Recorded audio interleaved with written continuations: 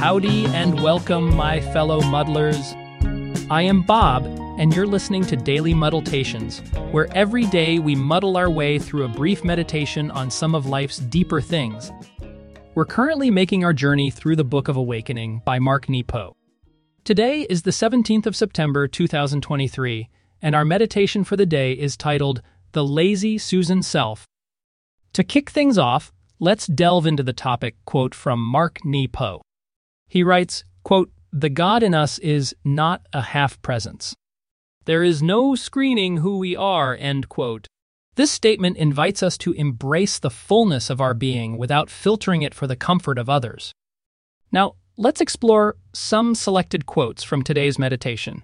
Nepo writes, quote, "I came to believe that I was being selfless, an agile listener, reliable and giving. I thought I had found a way to be both who I am and considerate," end quote. It's common to believe that accommodating others by presenting only certain aspects of ourselves is selfless.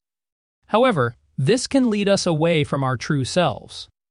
Another insight Nepo shares is about the fears that drive us to hide parts of ourselves.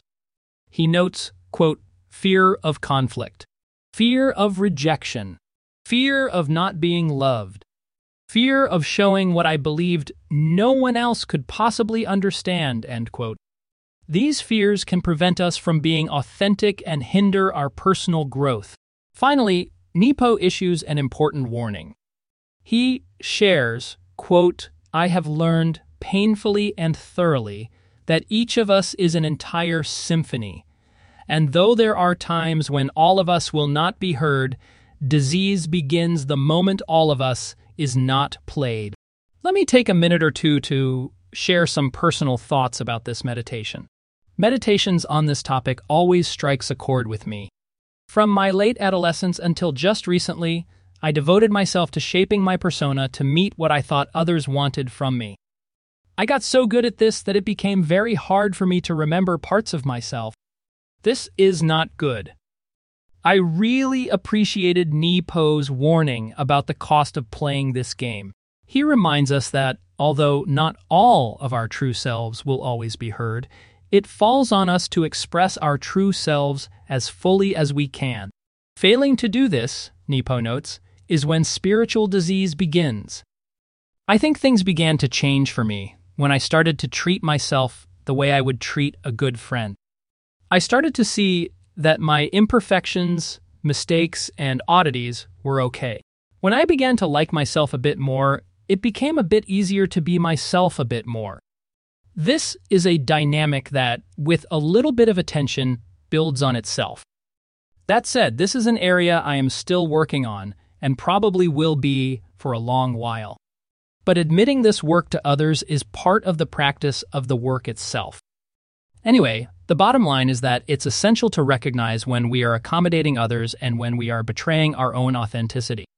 By embracing our whole self and shedding the need for constant accommodation, we can lead more fulfilling lives and cultivate meaningful connections.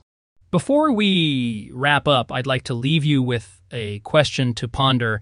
Have you ever felt the pressure to present only certain aspects of yourself to others?